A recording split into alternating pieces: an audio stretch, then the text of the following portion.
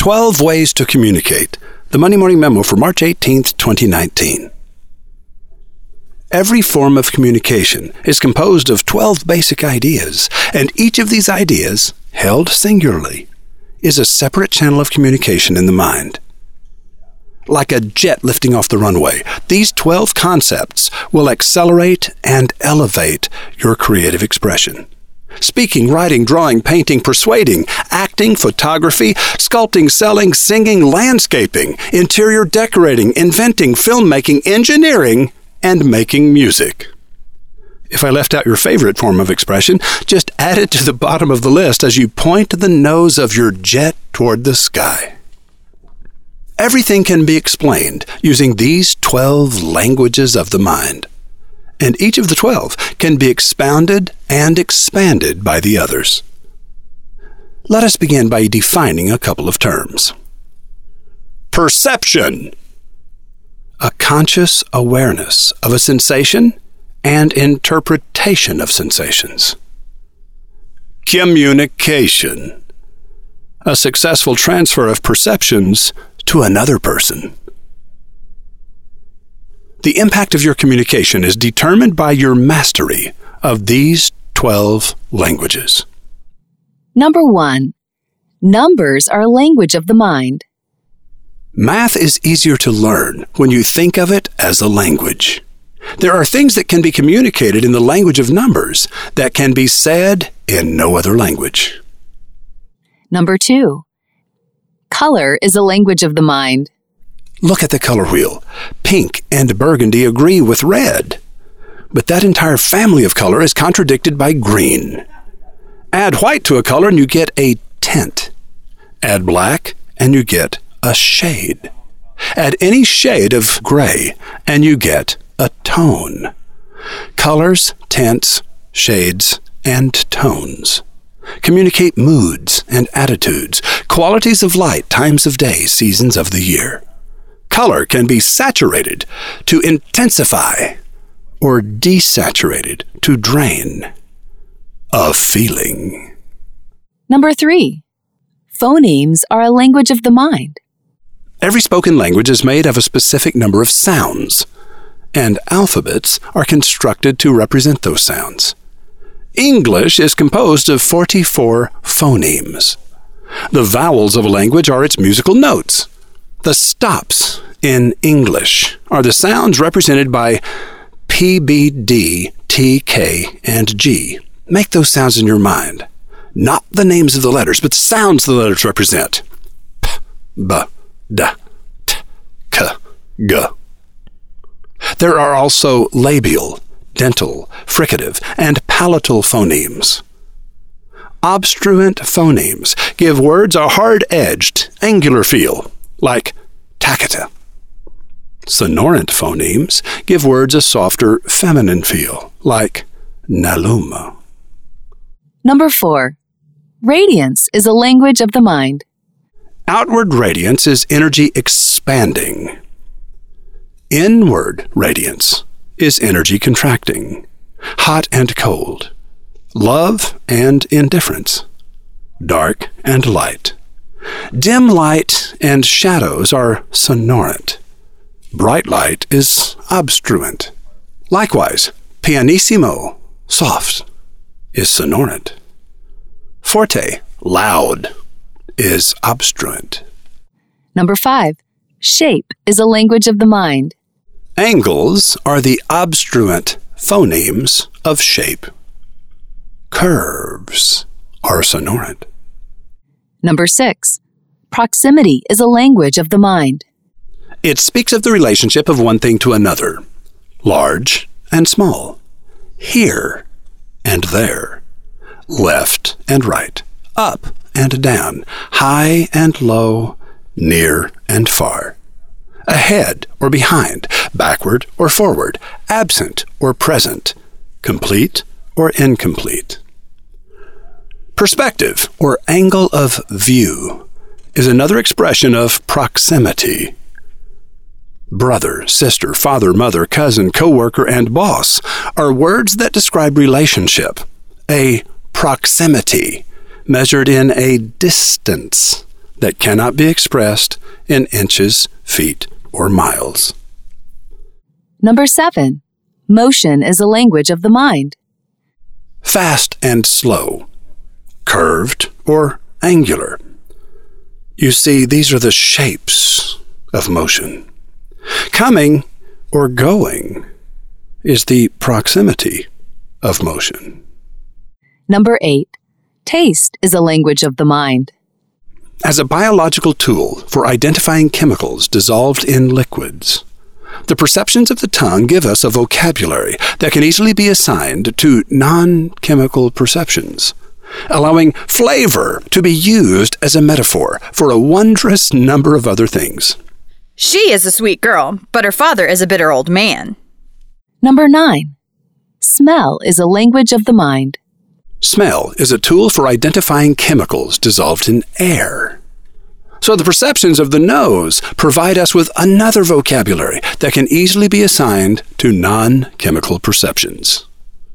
The judge's ruling in that case stinks like 9-day-old fish. Number 10. Feel is a language of the mind. Rough and smooth, dry and wet, painful and pleasant, relaxed and tense, outstretched and cramped, extended and contracted.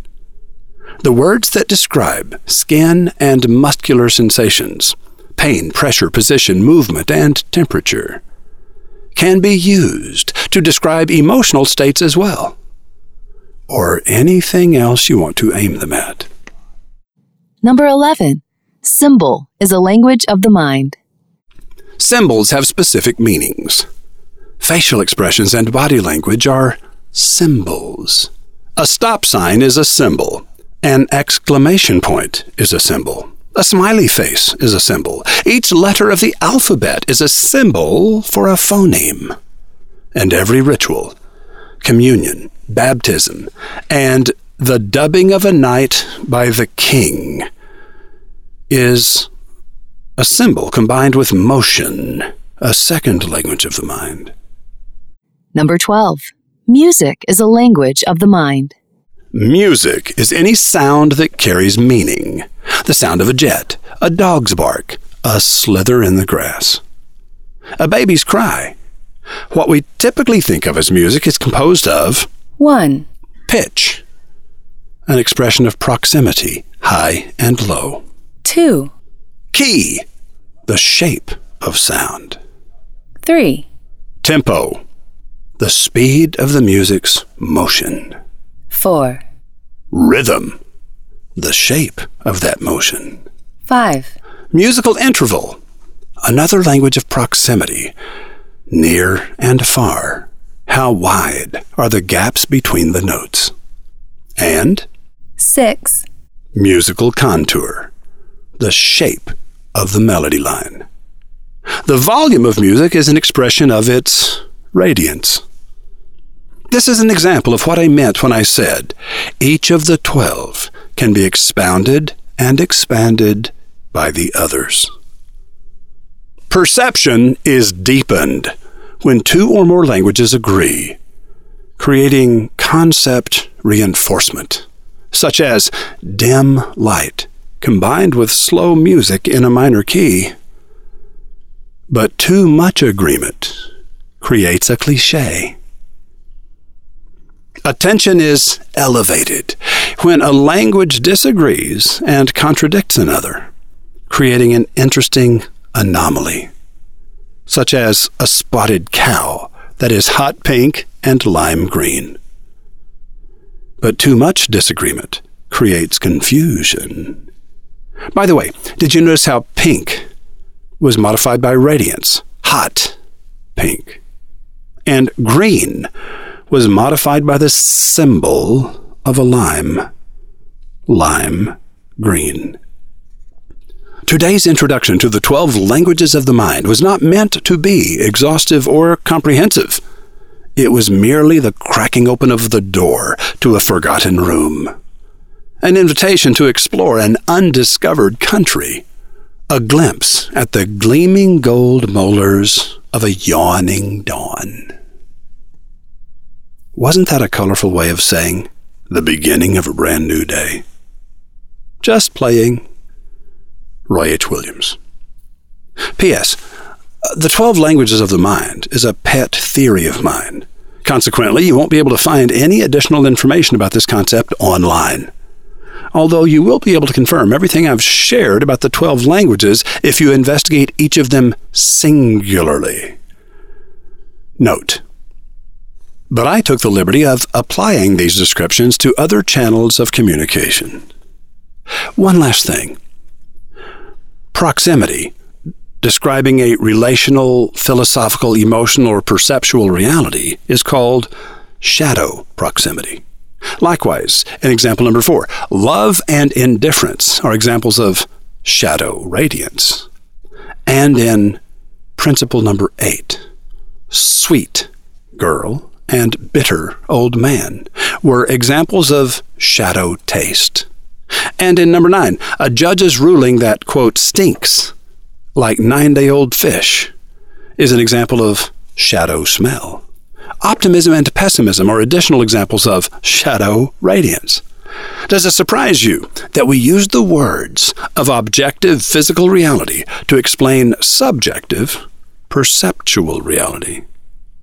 Each of the 12 languages has a shadow. Roy H. Williams.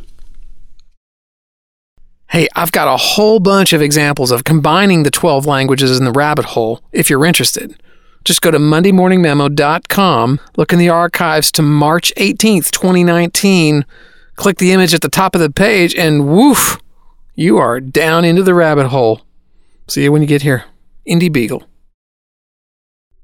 Since he co-wrote The 1 Minute Manager in 1982, Ken Blanchard has rarely been off the bestsellers list, having authored or co-authored 60 books and landed a spot in Amazon.com's Hall of Fame as one of the 25 top revenue generators of all time. Roving reporter Rothbart's note to me this week said, Indy, I guess it's a positive sign of the influence MMR is demonstrating in that Ken Blanchard's PR people requested that he be a guest on the podcast. I'll take it. Hope all is well. Dean.